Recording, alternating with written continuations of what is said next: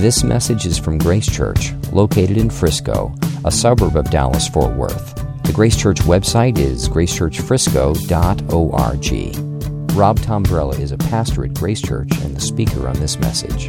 If you're joining us for the very first time, we're in a series called Refocus, which is really just an opportunity for us to gaze into what is our purpose as a church called Grace Church. And we're defining that very clearly as our purpose is to make disciples who love Jesus, who love His church, and who love His world. And every one of those words is extremely important to us. We don't want to just know about Jesus. We don't want to just have a correct knowledge about Him. We want to know Him, and we want to know Him deeply. We want to be a people who know Him intimately and worship Him both corporately and personally. We want to be family. We don't want to just be a club, a place where people come and hang out and high-five each other. We want to be family, where we love each other and care for each other and meet each other's needs. And today we're talking about we want to be an outreach into the cities, into the nations, and into the neighborhoods of the world as an extension of God's love for the world. And that's what it means both to be a disciple and to make disciples. It starts with a love for God. It flows out to the family of God, and it goes from there all the way out to the nations and into the neighborhoods all around us. So today we're in Matthew 9, and we're going to look at three aspects of the life of Jesus. Specifically, I'm just going to lay them out here, and then we're going to walk through them together. His ministry, His motive, and His mission. His ministry, His motive, and His mission. Those are kind of the handlebars of today's message. And I'm a preacher, so I just love to give those alliteration, those ministry, motive, mission things, so you can hold on to that. So we're going to look at those three things, and then we're going to ask the question, what does that mean for us practically? How should our lives change or be different based on His ministry, based on His motive, and based on His mission? So we're going to read it, and then I'm going to pray, and then we're going to get going. Matthew 9:35 says this, "And Jesus went throughout all the cities and villages, teaching in their synagogues and proclaiming the gospel of the kingdom and healing every disease and every affliction. And when He saw the crowds, He had compassion for them because they were harassed and helpless like sheep without a shepherd. Then He said to His disciples, 'The harvest is plentiful, but the laborers are few. Therefore, pray earnestly to the Lord of the harvest to send out laborers into His harvest.'" Let's pray together. Father, we need the gift of the eyes of Jesus. We need the mind of Christ so that we can see what we're supposed to see. And when we see what we're supposed to see, we want to feel the way we're supposed to feel. And then, God, we want to take action and actually do what You would have us to do. And it's so difficult to take action and do the things that we know we're supposed to do without that miracle of sight, Lord, without that ability to see as we're supposed to, and then that gift of feeling the way that we're supposed to feel. So would You help us, Lord, as we look at Your word, would You let it shape us and change us? In Jesus' name, amen. Amen. Ministry, motive, mission. Let's look at His ministry starting in verse 35. Notice the rhythm of the life of Jesus. He's in Galilee at this time. That was the main place that He started and fulfilled His miracles and ministered to people. And notice the rhythm. Jesus went throughout all the cities and villages. Notice it's expansive. No village left out. No city left out. It's going everywhere. And you'll also see here in a moment, it's expansive in the way that He's healing every disease and every affliction. So it's spreading. He's going everywhere. Nobody left out, no city left out, no village left out. And it's also strategic. Notice that He goes to the synagogues. He goes throughout all the cities and villages, and He targets His teaching ministry, notice, in their synagogues. Teaching in their synagogues. So in every village and in every city, He targets a specific place. Now, why did He go to the synagogue? Well, the synagogue was sort of the campus of the temple. They didn't do sacrifices there, but the Jewish people would worship God there. And three things about a synagogue, every synagogue, no matter what city, whatever village, there was always going to be a crowd there. There was always going to be a spiritually expectant people there in varieties of degrees, just like any church service today. There's an expectation of the crowd, and there's a diverse group of people there. There's rich, there's poor, there's socially people who are just with it in society, and then there's people that are on the fringes of society. But it makes it a strategic place because it's a spiritually fertile place. So it's something to note that Jesus would go to the lowest hanging fruit, and he would begin his ministry there. And his disciples later on will do the exact same thing. He'll send his disciples out, and he'll say, go to the most spiritually fertile places, and then spread out from there. So it's strategic. Notice that it's also different. His ministry is different than the scribes and the Pharisees. Notice he's teaching in their synagogues and proclaiming the gospel. That's a good news announcement. He's proclaiming the gospel of the kingdom and healing every disease and every affliction. Now, the kingdom is the good news announcement of the reign or the rule of God over evil and over darkness. So he stands out over the crowds and he's proclaiming good news. He's announcing something. He's heralding that God has come, that the kingdom has come. And because the kingdom has come, the blessings of the rule of God for those who will submit to the rule of God is available and open to anybody. Anyone can experience life with God under the rule of God and experience the blessings of God. And that's a good news announcement. Everybody's got a pitch, everybody's got a slogan, everybody's got a commercial, everybody's trying to win a following, and Jesus comes proclaiming something far better. God is on the scene, and darkness and evil must submit, and the good life is available to everybody who will submit to Jesus. Now, this teaching and this proclamation ministry came as one who had authority. That was the reputation. When this guy proclaims, he does not proclaim as the scribes, not as the scribes, his reputation went. For this man speaks with authority. It's as if he's been from the place that he's communicating about. And you know the difference. You know, I can talk all day long about Disneyland in California, but until I've been to Disneyland in California, I don't speak as one with authority. Well, Jesus comes on the scene, not as their scribes, teaching from his own experience and ushering in the kingdom as he does this. And notice that his ministry is holistic. It's not just word or proclamation or teaching ministry, as important as that is. Notice what else he does. And healing every disease and every affliction. So to be holistic means that you're taking all the factors into consideration about what this individual or what this crowd needs. And Jesus does that. He's holistic in that he's teaching them and proclaiming to them the good news and speaking to them truth. And he says, truth, it will set you free. Truth will set you free. But as he's teaching, he understands that people need it demonstrated and shown to them because we're a show and tell people. You see, we never graduated really from kindergarten. You remember kindergarten, show and tell? You get asked to get up and both tell something about it, but you got to show. You got to show what this thing is. And that's what Jesus does. He comes showing the kingdom, not just talking about it. And we can slip into a fundamental mistake happens all over evangelical landscape of choosing between, are we going to show the gospel in mercy and demonstrate the gospel that way, or are we going to talk about it?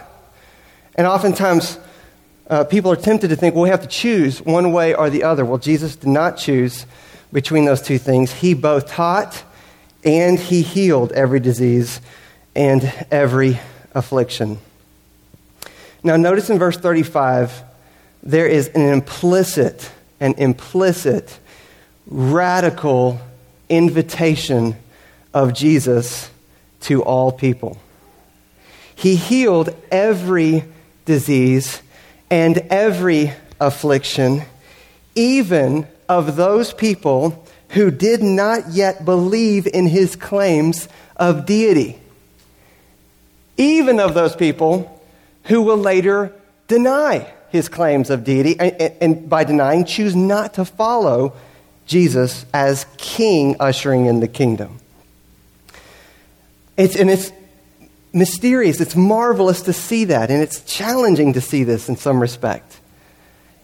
Would this not be a waste for him to heal those who are afflicted if they choose not to follow Jesus?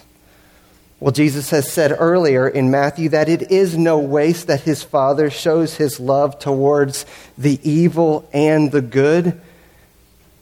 His Father sends rain on those who are doing just and those who are doing unjust. Apparently, he is not afraid of wasted resources. He's not afraid of extravagantly loving those who doubt him. He's not afraid of those who will take his gifts and abuse his gifts and turn away from him. He's not afraid of those who will deny him. He invites to the closest inner circle knowingly an individual who will deny him. Actually, all of them will deny him, but one in particular who he pours mercy and grace out on for years. But it is no waste to Jesus. You see, with Jesus, no matter who you were, no matter what you did, no matter what you were going to do, you could experience the kingdom before you believed in the King. You could experience the kingdom if you never believed in the King. And throughout the Gospels, the disciples, like us, get this exactly wrong. They are very concerned about wasting the kingdom on the wrong kind of people. So you remember what they say to Jesus. Seemingly compassionate. Seemingly intelligent. Jesus, send the crowds away. Because we want to care for them and we love them. So send them away. And he has to rebuke them. They say, Jesus, send the kids away. That's a wasted resource of the kingdom to be spending that and to be sharing that with kids. And he says, let all the children come to me. They say, send the Gentiles away. In fact, they ask Jesus at one point, pretty crazy, Lord, would you like us to ask God to send, fire down on these Gentiles who aren't receiving you? And he immediately turns and has to rebuke his disciples. That was their concern. Isn't this wasted? They marvel at how Jesus invites tax collectors and sinners and prostitutes and adulterers and the super religious to experience the kingdom even with their doubts. You might be here today and you say, I've got a lot of doubts. And I don't know what I think about Jesus. I don't know what I think about what we've been singing about resurrection, forgiveness of sins. I don't know if I believe everything in the Bible. Genesis 3, a talking snake. What is that? What are you guys talking about? You could be here and you could have a ton of doubts. And can I just communicate on behalf of what this text is saying is that Jesus is not afraid of your doubts and we are not afraid of your doubts. And you are welcome here to experience the kingdom even if you don't believe. This is a place for you. You can belong here before you believe, even if you never believe. We welcome you here. He taught the disciples that the kingdom or that life with God is to be shared with anyone, no matter if they believe in God or not. That's the expansiveness and the rhythm of his ministry. But you could ask the question, well, why is that? And that gets to his motive in verse 36. Why does he think this way? Why is he moved this way? Look at verse 36. Here's his motive. When he saw the crowds, he had compassion for them because they were harassed and helpless like sheep without a shepherd. Notice the progression here in verse 36. He sees, he feels, because he sees what's there. He sees what's really there. So he sees not like we often see. The Bible says that man looks on the outward appearance, but God looks at the heart, and Jesus, being fully God, can see the spiritual condition where we are just completely blinded to it, where the disciples are completely blinded. He sees and he feels compassion because of their condition. Now, to feel compassion means to enter the suffering of another. That's what you know if you're compassionate, not if you say, well, I'm a really compassionate person. You're a compassionate person when you enter into the sufferings and you empathize and you sympathize with what that person is experiencing. Not to its fullest degree, but in some measure, you're experiencing that. Well, Jesus can look out over the crowds and see their condition and enter into their suffering. Now, please don't let the truth that God doesn't have emotions exactly like us lead you to the erroneous conclusion that Jesus has no emotions at all. That would not be true anywhere in Scripture, and it wouldn't be true here. Out of the fullness of his love for people, he is able to enter into the sufferings of another, not out of weakness, but out of fullness. Well, why is that? Well, notice what the text says. Here's why it is. Here's their actual condition. They were harassed and they were helpless, like sheep without a shepherd. They were vulnerable. They were open to attack. He says all of them were sheep.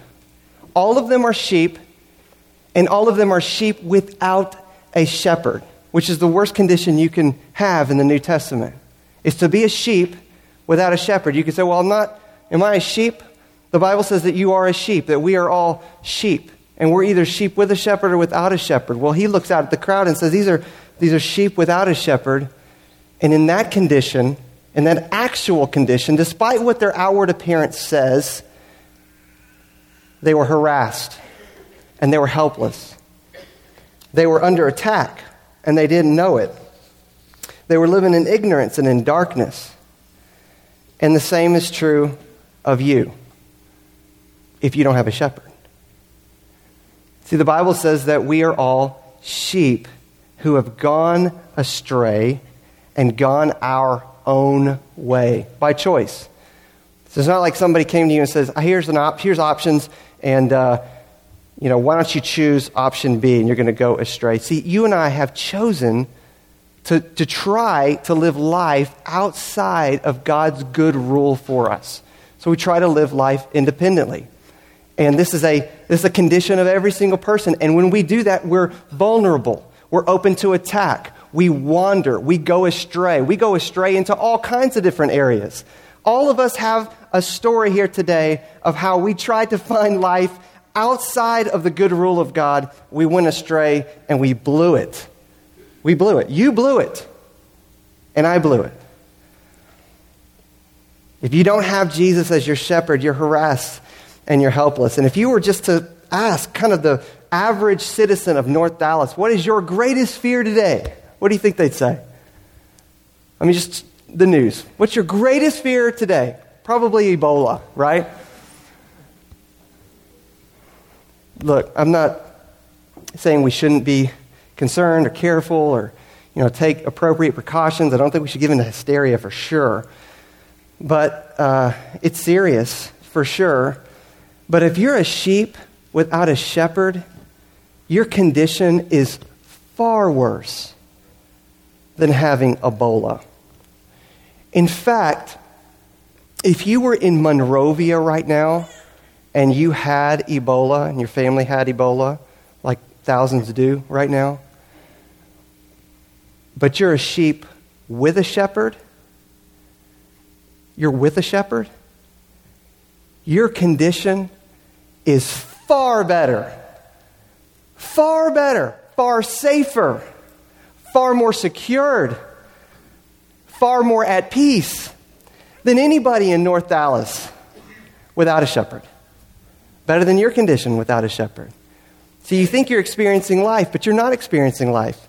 You think if I had a shepherd, if I lived under the shepherding of Jesus, then that would be slavery. But you're under slavery right now and you don't know it.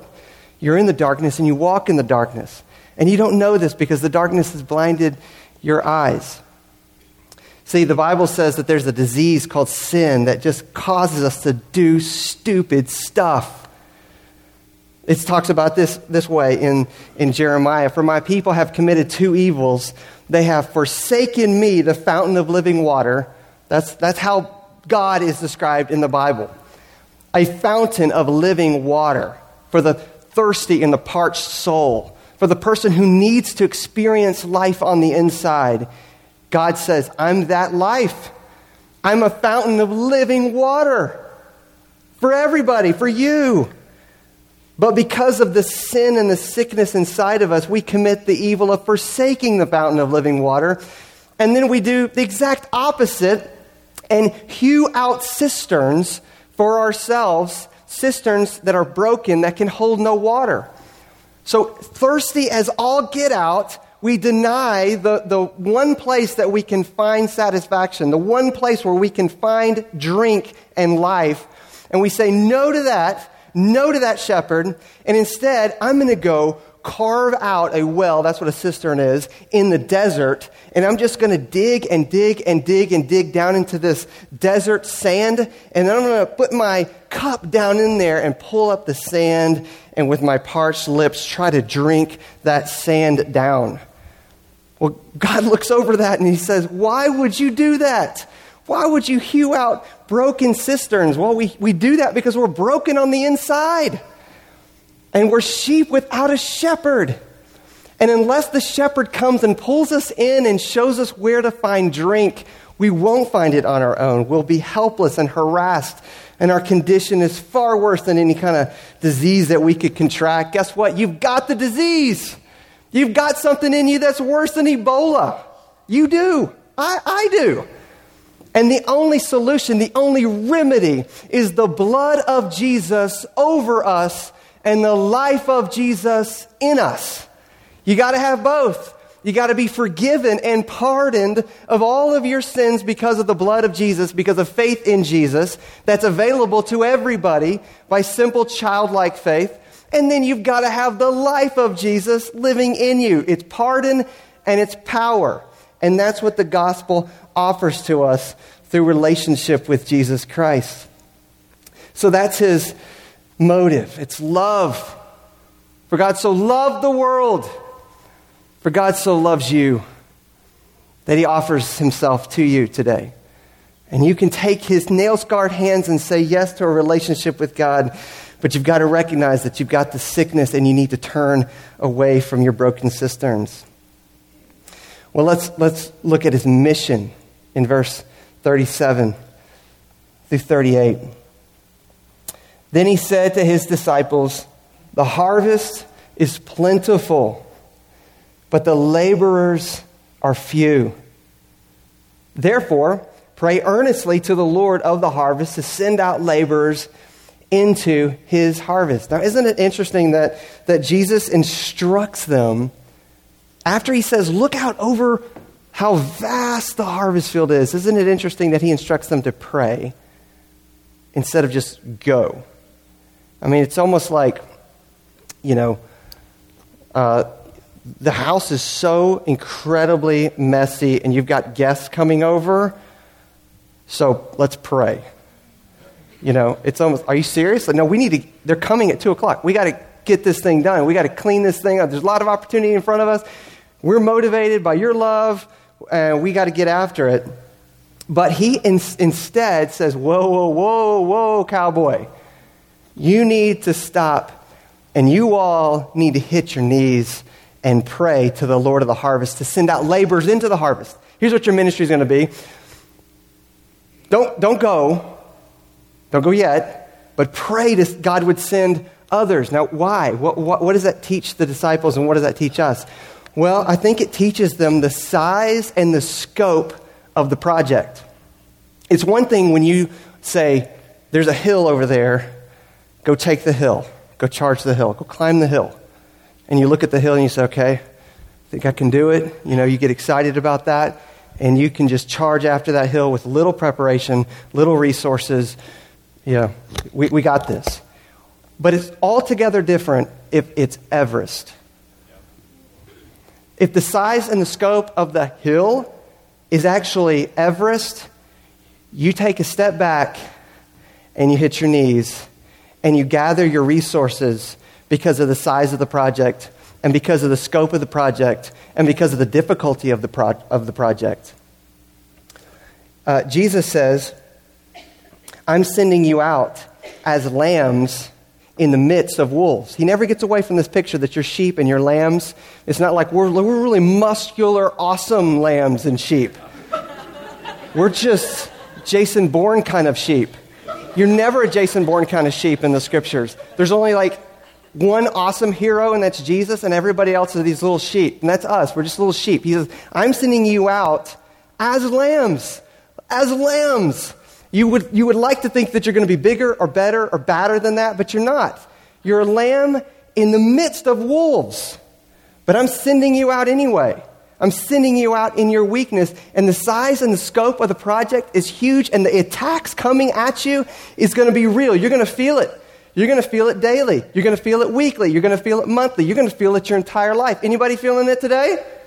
Anybody feeling it? The size is huge. The scope is huge. The project is huge. We're climbing Everest here.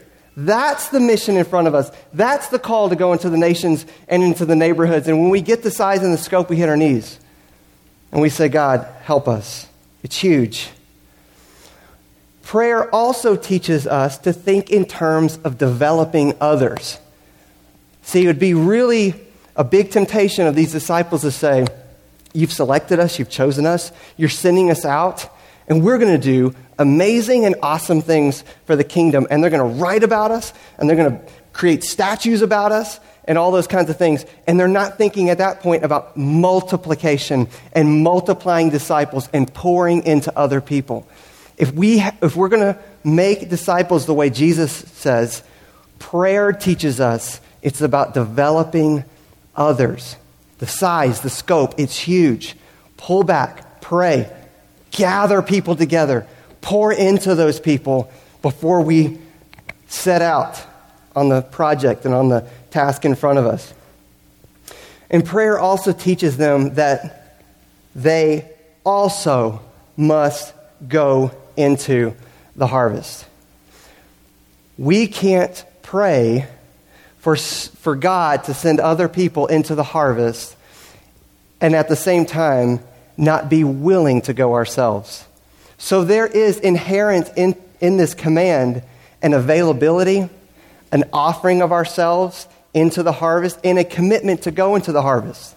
So as the disciples, they've got to say, God, I'm going to pray for other people, but I'm going as well. I'm also engaged in this mission and sending out into the harvest as well. Jesus says a disciple is not above his teacher.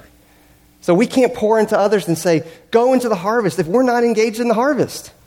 That's called hypocrisy.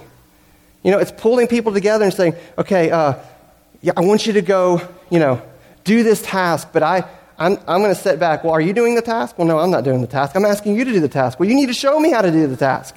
That's what discipleship is. It's actually showing you how to live life in the kingdom and how to spread and advance the gospel. Otherwise, we're trying to be servants that are above our masters or try to do it backwards.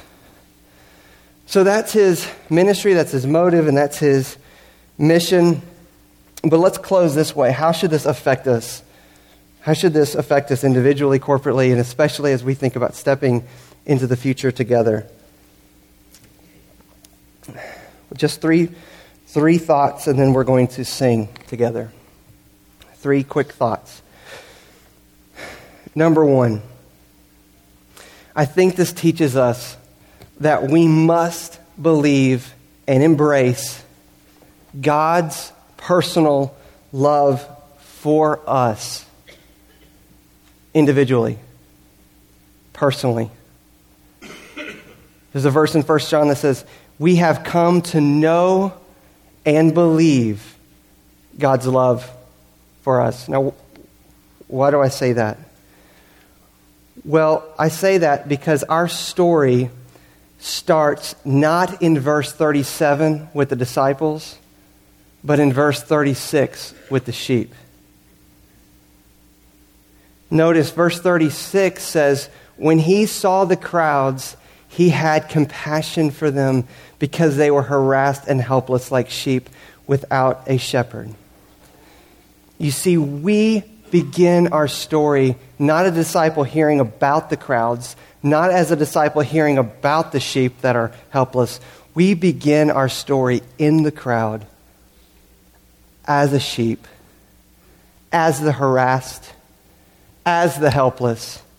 And we begin our story with Jesus looking at us, looking at you, in my condition, in our helpless estate.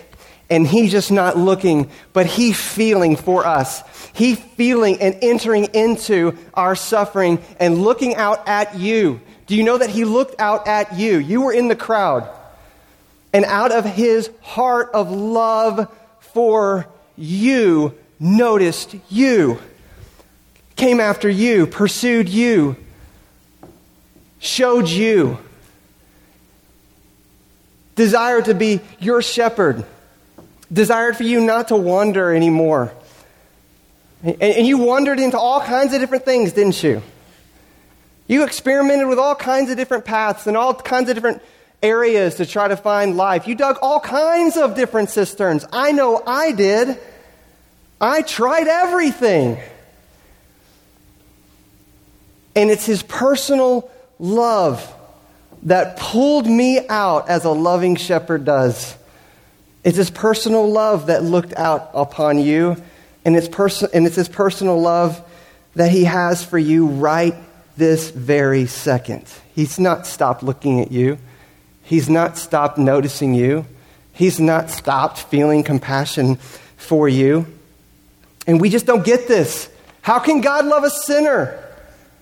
How can God love me with all the stuff I've done, with him knowing all the stuff that I've done? We don't get it. And Jesus explained it to his disciples through a lot of different stories when he talked about the love of God. And there's one familiar story that blew the disciples away. And he told the story about the prodigal son. Do you guys remember the story of the prodigal son? He just tells this story. It's that this guy, this son that is raised in this good home, good stock, good family, every opportunity available to him, every gift and resource given to him, nothing held back. The father loves the son, but the son just went crazy in his head, And he goes to his father and he says, instead of being in a relationship with you, I think life is better on the outside. I think life is better on my own. And so he actually asks the father for the full inheritance. And when he asks the father for his full inheritance, he basically says, I'd like to end and sever the relationship at this point. I'd like to calculate your relationship with me in terms of how much you would give me in the future. I'd rather just have that now. We'll settle our accounts, and I'll go my own way. And the amazing thing in the story, Jesus says, is that the father said, okay. Okay. So the son takes his inheritance, and Jesus says he spends it. Listen to this. He spends it on alcohol, drugs, booze, partying, and women. Jesus telling the story. He spent his money on parties and on prostitutes. That's what he did. That's what he did with the loving generosity and extravagance of his father. He just spends it on himself, living in selfishness, trying to find life on his own, probably experiencing guilt along the way, but just drowning it all along on his own selfish desires and doing his own thing.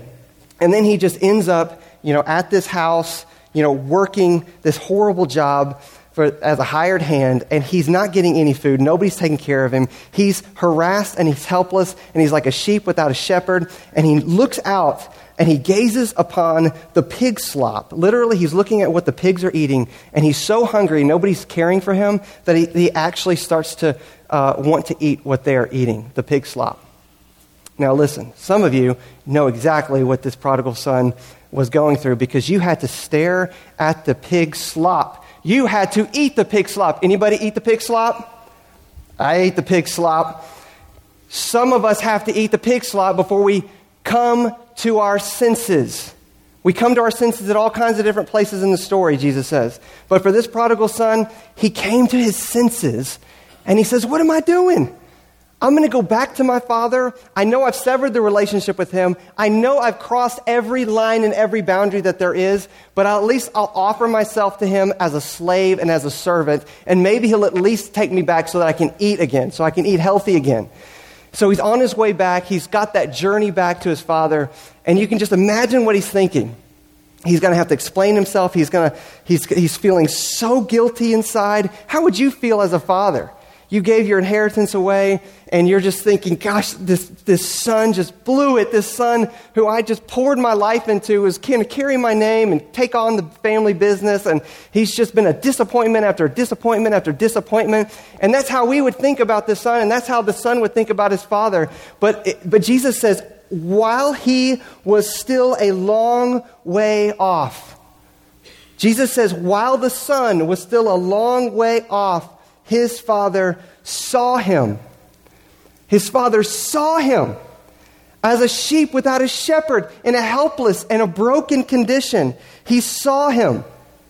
And while he was coming back, it says the father felt compassion. That's the love of God for prodigals.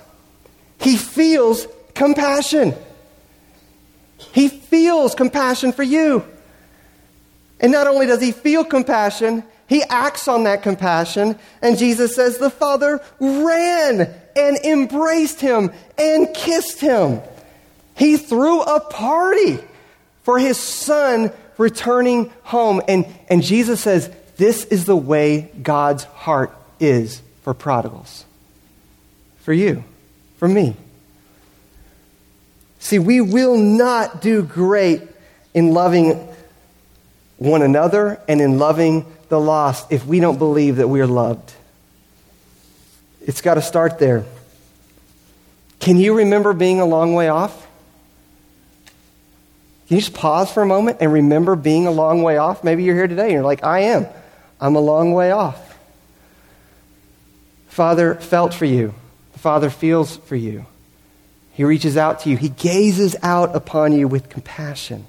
He notices you the way Jesus noticed the disciples. You think, man, how in the world could I ever reach my neighbor? How could I reach somebody who's, just lost in their own selfishness? It's because they're a long way off, and so are you. You got a lot in common with that person. A whole lot in common. You are on the same road, the same trajectory as they might be. They might be a little bit farther down the road than you were on when you came to your senses. But you can reach out to anyone who's drug addicted, porn addicted, sexually immoral, overworked, lonely, rich, poor, Muslim, Mormon, atheist. Just a bunch of people who are a long way off, like you and like me. Man, I was a long way off. I was a long way off. And the Father did not give up on his love for me. You were a long way off. You were a long way off. You were way out there, man. You don't remember that, but God does. Maybe one other person in the room does. Maybe you call up your old buddy, he does. You were a long way off. The Father notices you, and he hasn't stopped noticing you. He hasn't stopped caring and loving for you. Next, we have to ask God to help us notice people like that. We have to ask God to help us notice people. So when we see the crowds, we feel the way that Jesus feels. See, feeling compassion comes from seeing their condition. That's what verse 36 says. Paul Miller, in his book, Love Walked Among Us, he writes it like this. He says, often we don't know how to begin. That's true, isn't it? We're like, I don't even know how to have compassion like that. He says, we don't know how to begin, but we can look. We can look. Everybody just look around. That's it. You can look. Good job. You're all doing that. I'm surprised you're all doing it. Usually, preachers ask for that kind of thing, and people are like, yeah, I'm not doing that. I'm that guy. I'm not doing that. Thanks. Not with you on that. Thank you. No thanks. But we can look. We can look. That's not people watch, where you're people watching and you're kind of evaluating their story and stuff like that. but we can look. He says, we might not feel compassion, but we can concentrate on the other person. By keeping the other person in front of us, we're opening the door to compassion. So I want to encourage you really practically to do one thing before November the 9th comes. Take some time and take a long look into the crowds. Just take a long look into the crowds. That's all. That's your spiritual assignment. Just go somewhere and look. If you're wondering, what kind of people does the Lord want us to minister to as we think about the future? Go to the library and look around. Just take a seat at the library and just look around. It might be a little awkward. Grab a cup of coffee. It'd be helpful to have a book or a magazine so you're not a creeper or a creepy guy. I didn't think about that ahead of time. You could look creepy if you don't have something in front of you. But take a look around. Look at the crowds. You can go to the Cinemark. You can go to the movie theater. Go 30 minutes before a movie and just sit down. Look at the people and dream. Think. Feel.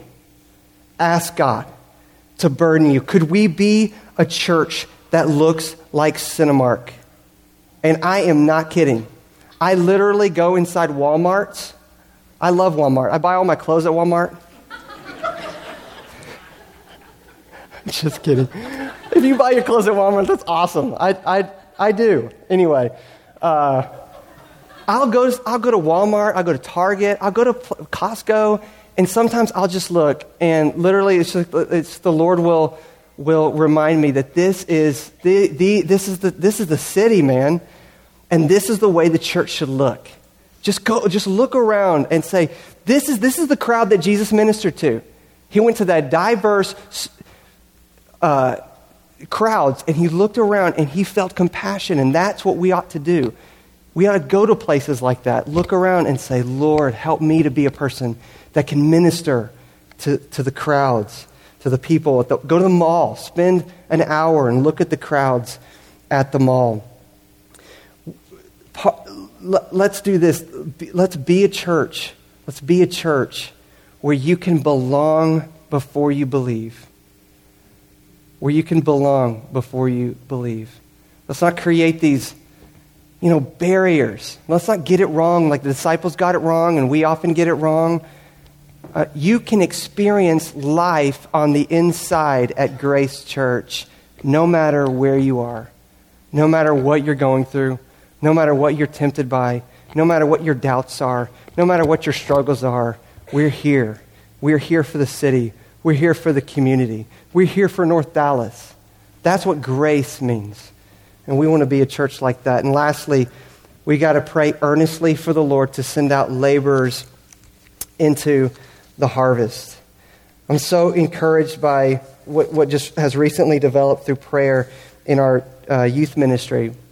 We challenged the students to put a name up on a board, a first name up on a board. And throughout the summer, we prayed for those students. And now this fall, they're actually taking steps to take a name off that prayer board of people that we prayed for and actually go and share with them a book that shows the gospel and to follow it up with a conversation. And so far, 20 students, middle school students and high school students, have taken this challenge to go and share the gospel. And that's a can we give it up for middle schoolers and high schoolers for doing that?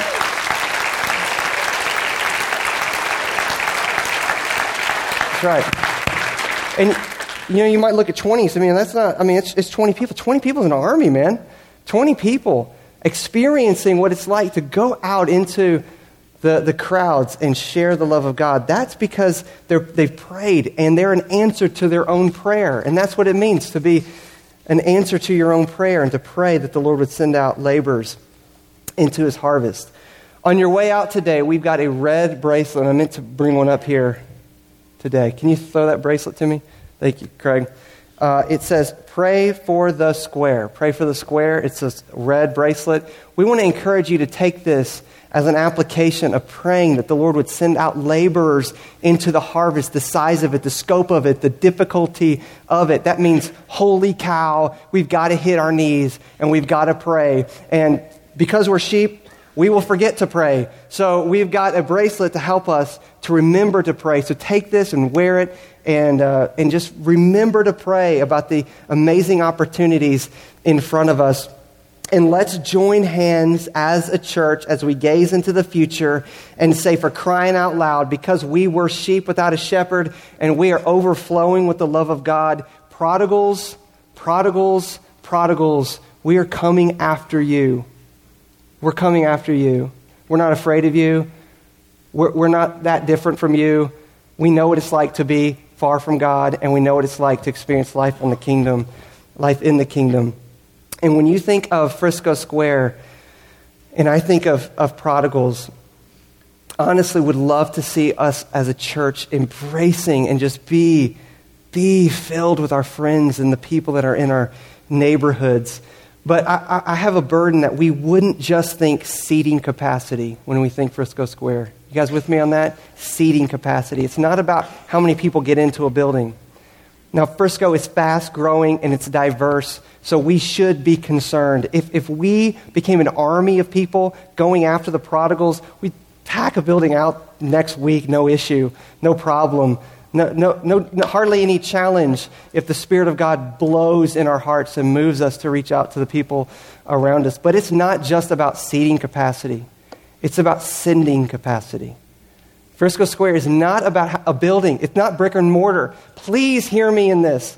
It's not about just putting a building somewhere and just let's pack the building out and let's high-five each other and give each other slaps on the butt because we're real proud of ourselves, because we're all in here and we're all just happy and go lucky. No, it's about packing the place out with prodigals who are far from God and then sending people out into the crowds and into the cities of Dallas and around the world. It's a sending capacity. Frisco Square gives us an incredible sending capacity. It's not just about getting as many people in one room as possible. We all stand, and I'm going to close this in prayer. We're just going to close by just taking a moment and dedicating whatever the Lord is speaking to you. Father, your grace is amazing to us. We couldn't get cleaned up before we arrived in your family. We couldn't make everything right. You didn't give us a bunch of hoops to jump through. You left the 99 and you came after us. And we know and embrace and believe all over again, and for the very first time maybe for somebody in here today, the love that you have for us. We're prodigals, all of us. We were a long way off, but your eyes of compassion landed on us. And that's why we've experienced your kingdom and your family. So we thank you for that. Praise you for that. And we just want to embrace that. We want that to be a growing experience as a church, that we know your love. Well, Lord, we also want to be a church that believes and embraces the idea that, God, that we're sent out. You sent your disciples out, embracing your love, but also sent out into the crowds to feel your compassion, to be stretched beyond their limits, to just cry out to you and say, God, this is so far beyond us. This is so beyond what we're capable of doing. But your grace is sufficient even in our weaknesses. You're not asking us to be strong. You're just asking us to be dependent, and you're asking us to embrace our sentness into the city. So God, help us, because we can't do it on our own, and we need your mercy, and we need your grace. And all of God's people agreeing with that said, amen, amen. You've been listening to a message from Grace Church. For more information, visit our website or write us at podcast@gracechurchfrisco.org.